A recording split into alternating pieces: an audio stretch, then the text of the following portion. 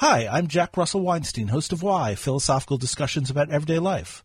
While Why Radio is on a mini hiatus, I wanted to introduce you to a new project, a philosophical discussion during which the tables are turned, one in which I get asked the questions. Each month, Prairie Public's Ashley Thornburg looks at the headlines and asks me how a philosopher might consider the controversies. So far, we've covered critical race theory, socialism, the role of comedy in cultural debate, hate crimes, how to engage in self-care during the holidays, and more. We call this program Philosophical Currents. As a loyal Why listener, we thought you'd be interested in the discussion as well, so we decided to send you our most recent episode, Reflections on Martin Luther King Day 2022. It's good listening to celebrate Black History Month.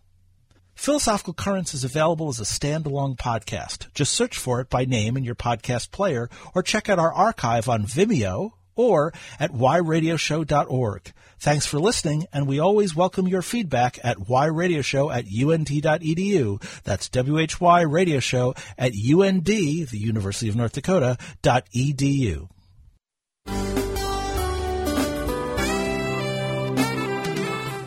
This is Main Street on Prairie Public. I'm Ashley Thornburg, and today it is Martin Luther King Day. This is a federal holiday, one set aside to honor the legacy of the late Reverend Dr. Martin Luther King Jr. and the advances that he made in the civil rights movement. We are going to talk about this with Dr. Jack Russell Weinstein, a Chester Fritz Distinguished Professor of Philosophy at the University of North Dakota. He joins us periodically to give a philosopher's take on news events. Jack, thanks for joining us today. Oh, it's my pleasure to be here and on such a auspicious occasion. We have talked before, we've done an entire Philosophical Currents episode about the importance of holidays, but I think we should start there. Why is it important to make something like an observance of Martin Luther King a federal holiday? Well, I think it's important for a variety of reasons. The first is to give people an excuse to talk and think about it, because we're all busy. We all have other things on our minds, and sometimes we take for granted the things that are even the most important, right? I mean, think about how many times you want to talk to your partner, your spouse, or your kids about something, and then you just get distracted. So the first thing is just to put it on the table. The second thing is to recognize who is part of the pantheon of people we want to honor? Who are our founders? Who are our leaders? Who are our major influences? And when you get a holiday named after you, it's an endorsement that not only is the message that the person is espousing something that we want to endorse, but also that there was something special and meaningful about the person themselves, and they deserve recognition. It's sort of, for lack of a better analogy, it's sort of a very large abstract tombstone, right? It's a place to visit, it's a place to recognize, it's a place to meditate, and it's a place to communicate with those who have passed.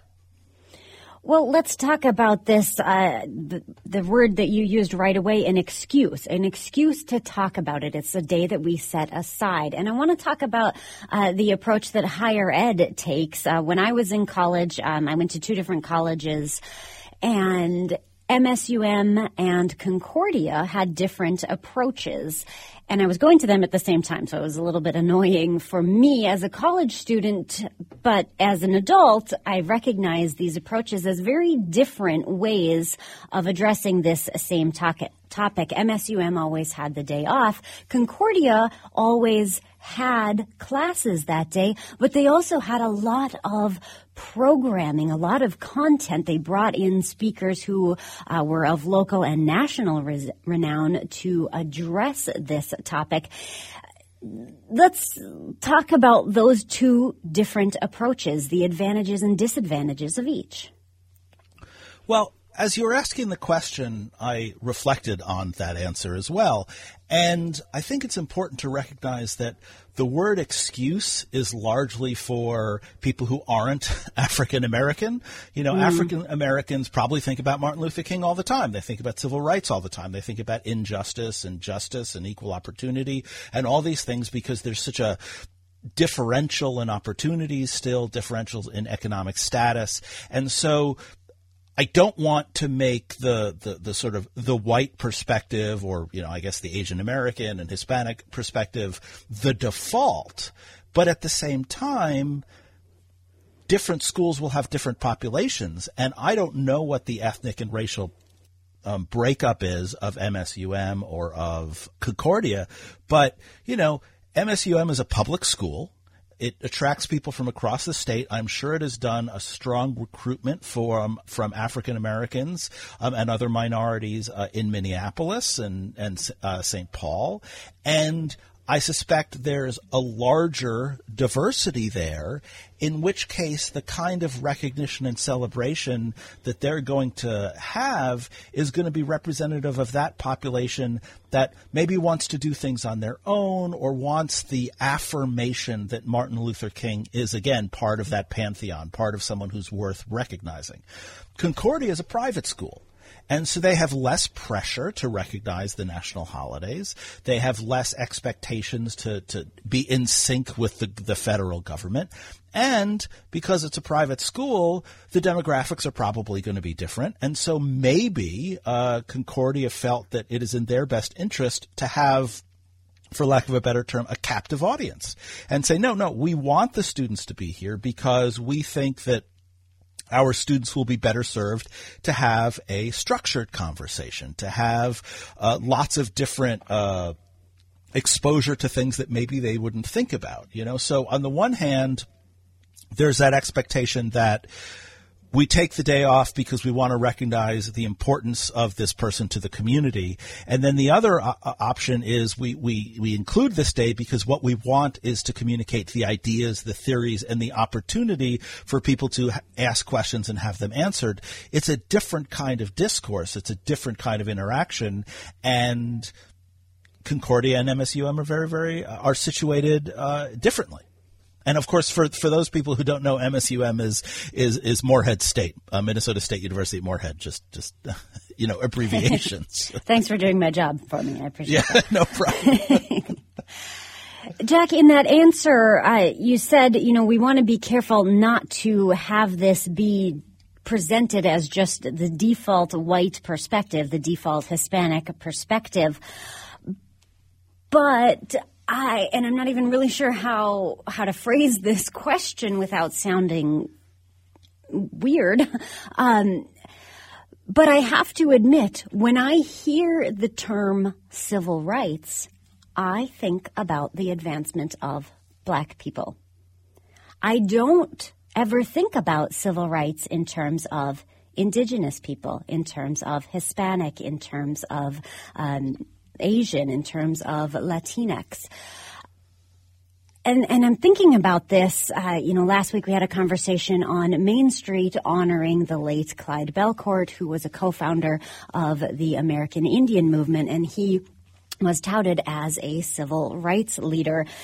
So I guess my question, for want of better phrasing here, is why is that so common to think about civil rights only of just the Black and white perspective and not all of these other marginalized groups?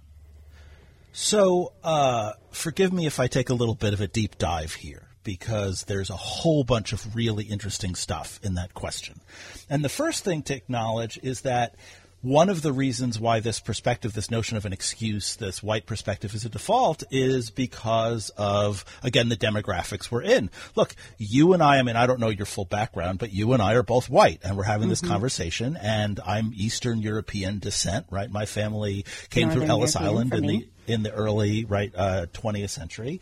And so, there are two white people having the conversation. Now, one of the reasons is that the in-house philosopher for Prairie Public happens to be white, and there are no African-American philosophers at the University of North Dakota. And so the structure sets it up to have not the easy way, but the way of least resistance and the way of spontaneity to have this white personnel. And I don't think there's anything wrong with that. I just think we have to acknowledge it and move on.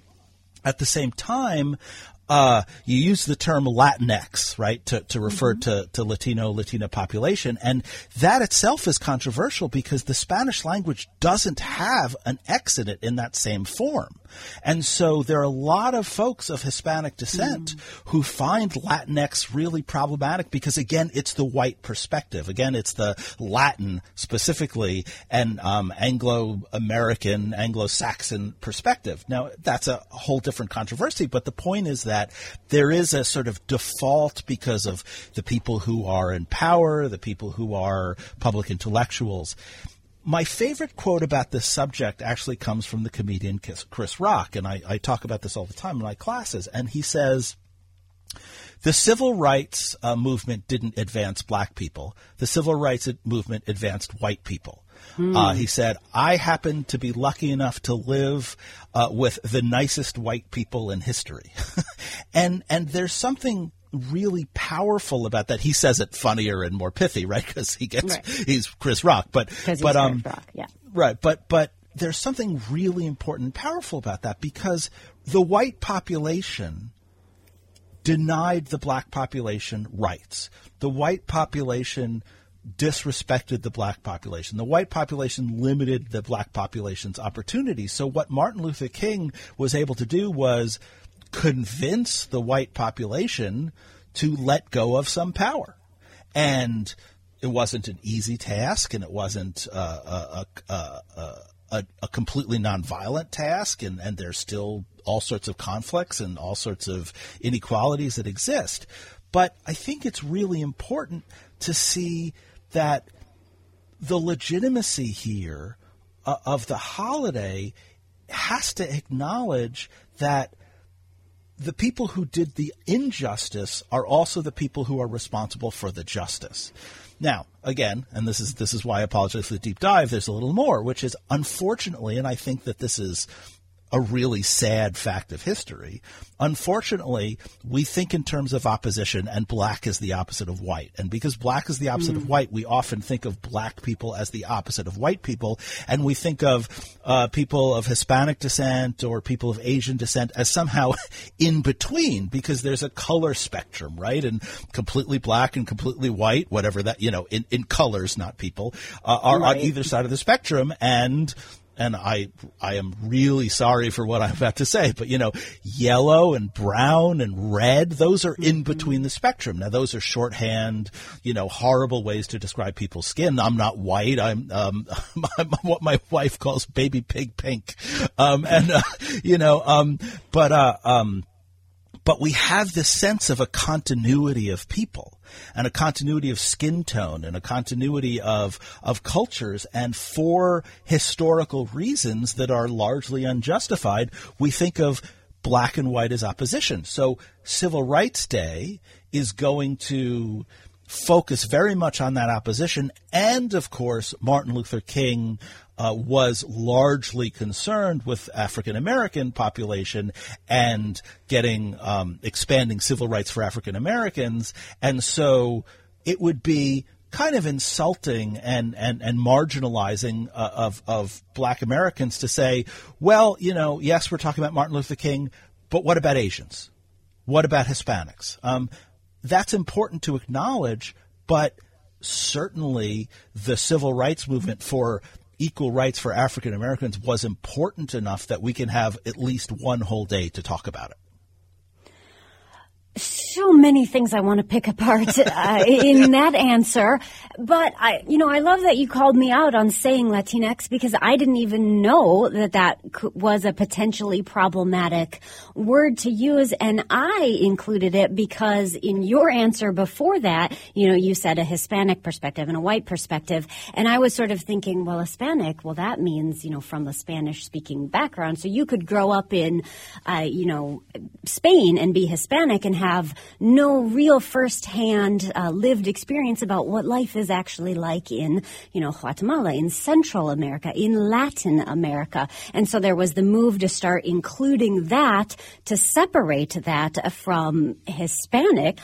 So let's talk about using all of these different terms and for someone in the dominant culture who is trying to keep up with the words and finding this balance between inclusivity, multiple perspectives, but not getting lost in just making sure that we're saying every single possible term. This is a problem that plagues the American left right now, in that there is a subpopulation that is so focused on words and terminology that they can't get past a thought, a mistake or lack of information or what have you. The point about Latinx being representative of Latin America is tremendously important because none of these populations, and this includes white folks and black folks and Native Americans, and they're not monolithic, right? People are different from one another. People have different experiences. And you're right, the experience in Spain is very, very different than the experience in Guatemala. In the American movements to recognize ethnicity, the Hispanic population, and I'm not entirely sure why I chose that term other than habit, chose different terms at different periods. There was a Chicano for a while. And so each generation chooses the term that works for them, right? The term African American is the latest in, when people were named by white folks, right? There was the N word, and then there was colored people, and that's really important in just a second. Then there was, Negroes, which was the preferred term, and then there was Afro-American, and then Black, and then African-American. The largest civil rights organization in the United States, the NAACP, is still the National Association for the Advancement of Colored People. But we don't use the term colored people, right? We use the term people of color. But people of color are, all ethnicities, again, right? White being the default and color being the variation. And so if, we want to call people what they want to be called, and we want to be polite and we want to be respectful, but we also want people to be generous and listen to our ideas and listen to our intent, especially because a lot of people with bad intent can hide behind the quote-unquote good terminology and use that to be deceitful. So I guess the whole point of this is language is such a political process that the words we choose are themselves a product of a discussion, a product of a debate, and a product of history. One of the great moments in civil rights culture was the development of the phrase, "Black is beautiful." Alex Haley has Malcolm X talk about this in his autobiography, which is that black was always associated with being ugly, right? White was pure, black was evil. There are a lot of cultures, South Asian culture and very much some subgroups in the black culture, that see light skin as prettier than dark skin. Spike Lee's movie School Days is very, very much about this. And when he released it, he was accused by many leaders of airing out the black community's dirty laundry. But it's really important to put this out because the legacy of beauty associated with whiteness and purity and enlightenment with light and darkness and evil and deceit with darkness and shadows, that has plagued the word black and the community. And so when people wore buttons or espoused the slogan, "Black is beautiful," what they were saying is not just, we look at us, but also let's reject this idea that one skin color is more beautiful than the other or uglier than the other. Let's look at each skin color and each person and find the beauty. And just the idea of asserting that a black person, and particularly a black woman, could be beautiful was itself almost revolutionary. And all of that stuff is tied in and hard to parse, and that's why we're spending so much time talking about it. Well, you just used phrases like a black woman and the word beautiful. And I want to talk about, it was recently announced that Ida B. Wells, a journalist who exposed the horrors of lynching, is being commemorated in Barbie doll form. And I don't know that we need to get into is becoming a Barbie doll, actually, commemoration here. Maya Angelou being represented on the quarter. Do you feel like, as a philosopher, that these are advancements? They're absolutely advancements. And they're advancements for a variety of reasons, one of which is, again, that official recognition. And another is the acknowledgement of what scholars will call intersectionality, right? You're not just black. You're a black man or woman or transgender or non-binary if you identify as such. You're not just, I said I was of Eastern European descent. I'm not just white, I'm Jewish. And there's a whole debate as to whether being Jewish is white, and that's a whole other conversation. But, Polish, Russian, Ukrainian, not to mention middle class, blah, blah, blah, blah. There's this intersection of all these identities. And what all of these, the coins and the statues and the holidays do is find a way to represent the different intersectionalities of the black population. It's not just black men, it's black women. It's not just educated black women, it's black women from this background or that background. And what we're doing ultimately is recognizing their deeds and acknowledging the deeds that had been made invisible because of their color, right, or because of their sex. Ida B. Wells did this amazing thing, and it should have been celebrated at the time, but it wasn't. Let me give an analogous example that is it's not quite far afield, but it's another example. Billie Holiday has a wonderful song, unbelievably moving song called "Strange Fruit," and one of the lines is "Strange fruit hanging from a poplar tree," and the song is about lynching, and the song is about and one of the lines is I'm doing this from memory, but one of the lines is "black bodies swinging in the breeze," and it's this heart-wrenching, and I encourage everyone to listen to Billie Holiday's one of the many versions of "Strange Fruit." It's heart-wrenching, it's beautiful, it's gorgeous, and there's a whole debate, and there's a really interesting book about it. There's a whole debate as to, quote, how much she knew about the song that she was singing, right? There was Billie Holiday came from a very poor background. She was abused. She worked as a prostitute for a long time. And there was just a default assumption that because of that, she was stupid. Because of that, she was unable to contemplate her own song. She is, in my mind, the single greatest jazz singer in history, one of the great American vocalists and voices. Even though she had a range of 13 notes, she could emote and she could express emotions and ideas and concepts with just this unbelievable ability to express herself. And the idea that she would sing "Strange Fruit" and not know what she was talking about was absurd. But because she was who she was, and because she came from where she came from, the automatic position was, oh, she can't know what she was talking about.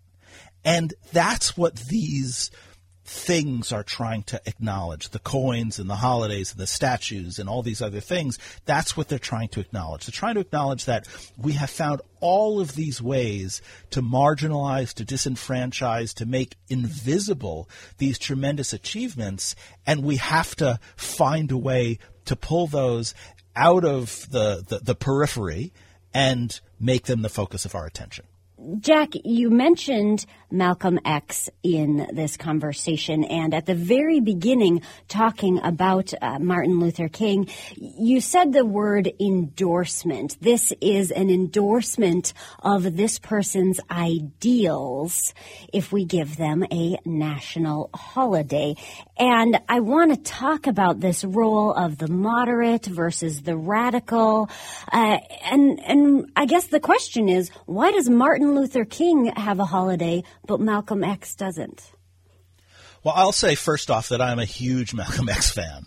I should show you someday, or we could post it online, a photo of me when I was the editor of my school newspaper in college, and the whole cast, the whole staff is at my desk, and there's a massive Malcolm X poster behind me. I am tremendously moved by him for a variety of reasons. One of which was when I read Alex Haley's autobiography of Malcolm X, Malcolm X was killed, and he was killed in this place called the Audubon Ballroom. He was assassinated. And when I got to that part and they talked about the Audubon Ballroom, I was completely blown away because the Audubon Ballroom was 4 blocks from my house. I grew up right by his place of death, and it made history incredibly real to me. The other thing about Malcolm X that is incredibly important is that he changed his mind very powerfully right at the end of his life. He spent much of his life, much of his activist life, talking about how white people were inherently evil and black people were the victims of all white people, and he was a segregationist in a certain sense, and certainly an economic segregationist. He was someone who really advocated for black people keeping money inside black communities. But then he went to Mecca, and this is going to be really important because he was Muslim. He went to Mecca and he described the process of sleeping next to people of every color and Muslims of every color and every shade, and he realized that it wasn't white people, that it was the American system, that it was the structures that were wrong. And the first thing he did when he came to America, right, he got off the plane coming from Mecca and he held a press conference and he said, I was wrong. Here is what I now have learned. And that, as a philosopher, but also as a person, is unbelievably meaningful and unbelievably powerful. Now, with that said, he advocated for violence. Resistance by any means necessary is the famous phrase. He was a Muslim. He was a revolutionary. He refused to talk to the white population and spent his time talking to the black population. And so all of those things combined make him more dangerous and more oppositional to the United States government than Martin Luther King. Martin Luther King, by Malcolm X's standard, was a moderate. Martin Luther King was a Baptist, so he was a Christian. Martin Luther King was very good at politicking and engaging with white populations. And Martin Luther King talked to the white population as much as he talked to the black population. His famous letter from Birmingham jail isn't a letter to African-American civil rights workers. The letter from Birmingham jail is a letter to preachers and moderate preachers, both black and white moderate preachers, who keep saying, look, don't make waves. We just got to be patient.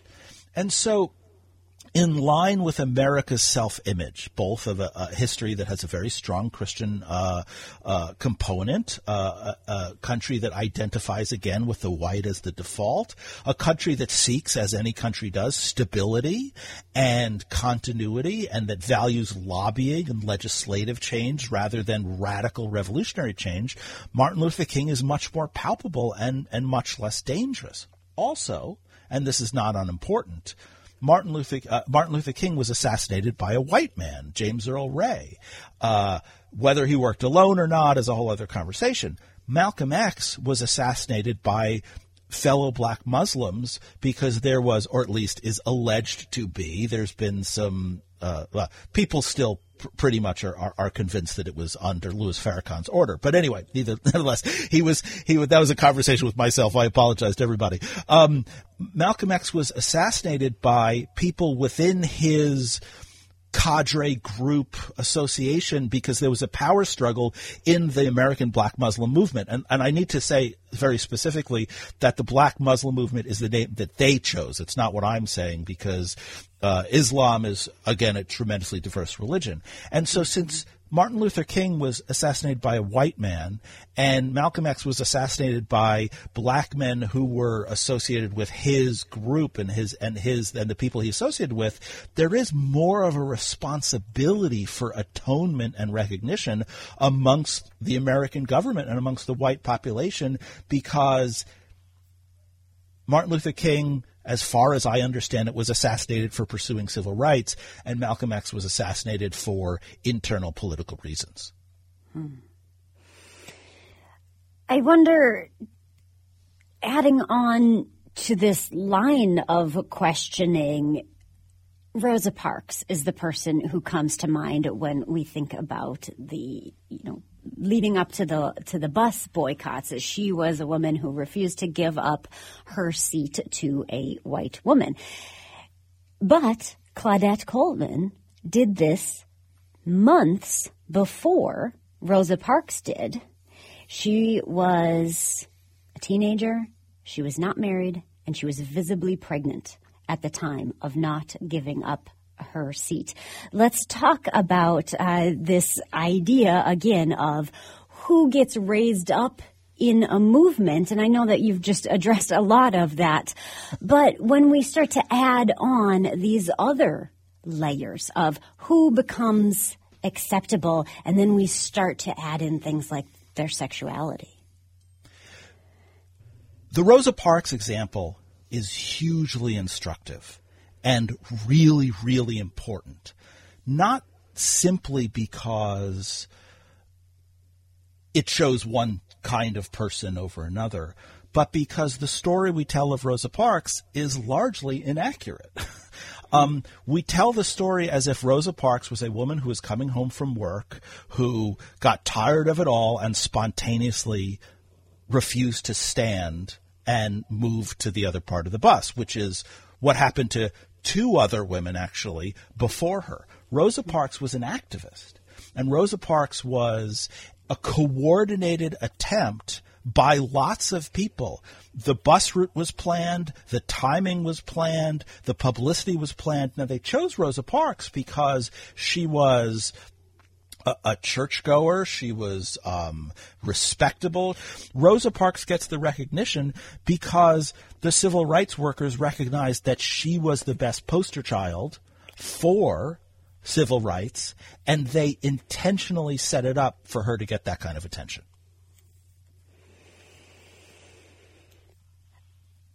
There was recently, and I'm not remembering off the top of my head which state, but one of the southern states where a governor and a lieutenant governor elect, the lieutenant governor was a black woman and ran partly on this platform that we have come too far in racial recognition in this country. And that to me seems like a very controversial statement to say, and I'm sure there is much more nuance than what I just said on the air. But what I want to talk about is who gets to decide that? I guess it depends what you mean by too far, or what the person means by too far. I don't think in a democracy you can move too far in equality. I don't think in a democracy you can move too far in recognition of individuals, of recognition in groups that have been marginalized. So if that's what this person means, it's absurd on its face. If what this person means is we are a factionalized community that over-identifies racially, that over-identifies what you're allowed to do, what clothes you're allowed to wear, what hairstyle you're allowed to wear, who's allowed to do rap music and who isn't, then there's a conversation to be had about that. I myself am skeptical of the idea of cultural appropriation. That's a conversation I have with my students all the time. I don't think segregation is ever the proper solution.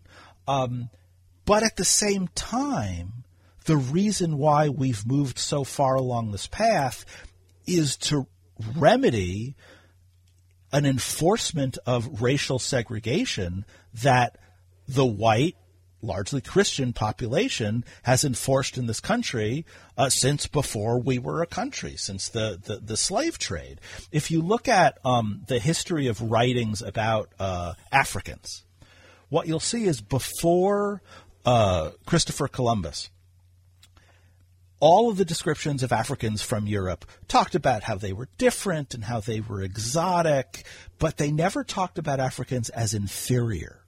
But once you got into the slave trade, and once you got from Christopher Columbus on, the language changed. And Africans became subhuman, animalistic, incompetent, needed to be dominated, all these other things. And that was part of the justification of slavery.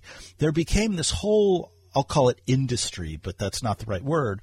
This whole industry of justifying slavery through religious texts, through historical texts, through social pressure, through political structures.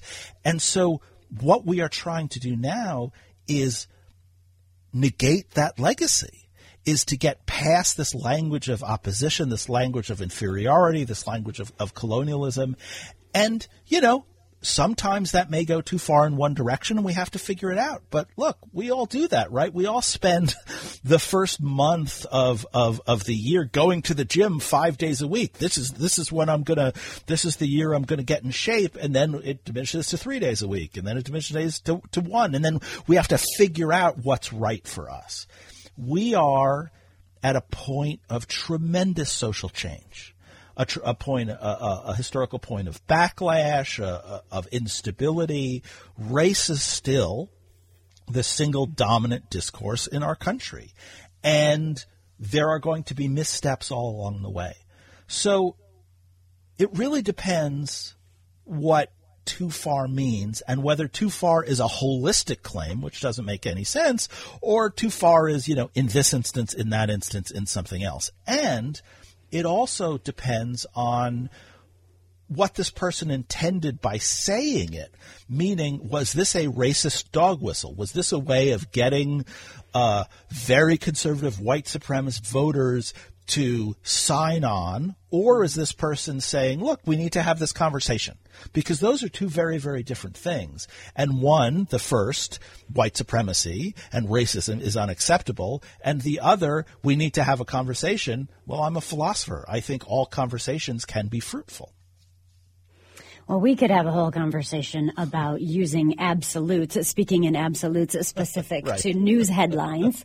But I do want to end this conversation today by bringing it into the context of recent news, and that is, in the past couple of years, the removal of Confederate statues. And some are saying, absolutely, get rid of this. Let's stop holding up people who were committing atrocities. Other people are saying, let's leave it up, but provide some context and have, like a federal holiday, an excuse to talk about these.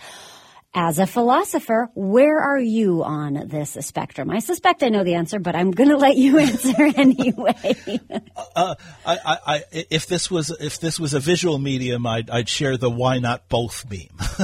I think that this is a case by case basis. I think that there are plenty of instances where statues should be taken down and names should be stricken from buildings. But I think there are also instances where it would be infinitely more helpful to leave it up and then have additional material with signs that said, this person did this and this person believed this, and here's an exact quote of this person talking about African Americans. And not to, I don't want to get into the conversation, but I'll use this as an example. Ralph Ingolstadt, who the University of North Dakota arena is named after, was known to associate with Nazis, had very anti-Semitic ideas. This was super controversial, was very anti-Native American recognition, all sorts of stuff. I don't want to get into the controversy. But on the one hand, I can see the case for changing the name of the arena, but I would actually much rather leave the name and have a big display and a big exhibit talking about all the things he said and why it was wrong. This is a teaching institution. And we should talk about the nuances in history, and we should talk about the fact that sometimes people who we don't like, or sometimes people who we think were immoral, were also successful and also contributed. Henry Ford, tremendously important person in American history, also a raging anti-Semite who published his own versions of anti-Semitic texts and distributed thousands and thousands of copies. People aren't simple. George Washington wasn't simple. Martin Luther King wasn't simple. One shouldn't speak ill of someone on a holiday, but, Martin Luther King had lots of affairs. He allegedly plagiarized part of his doctoral dissertation. Martin Luther King was a real human being. And at the heart of this is a really important question about teaching and about the American experience, and it's as follows.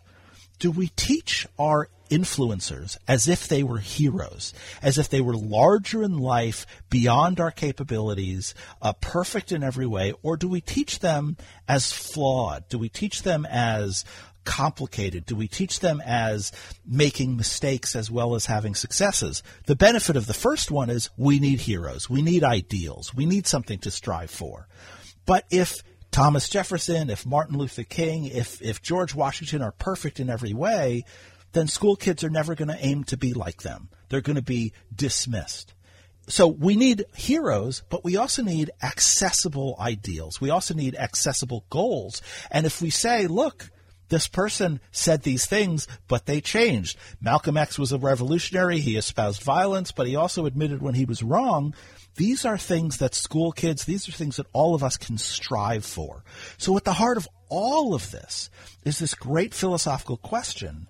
How do we teach about our forebears? How do we teach about the people we admire? Do we teach them as ideals and unattainable and almost religious and divine figures? Or do we teach them as real people who struggled every day trying to achieve something that was super hard?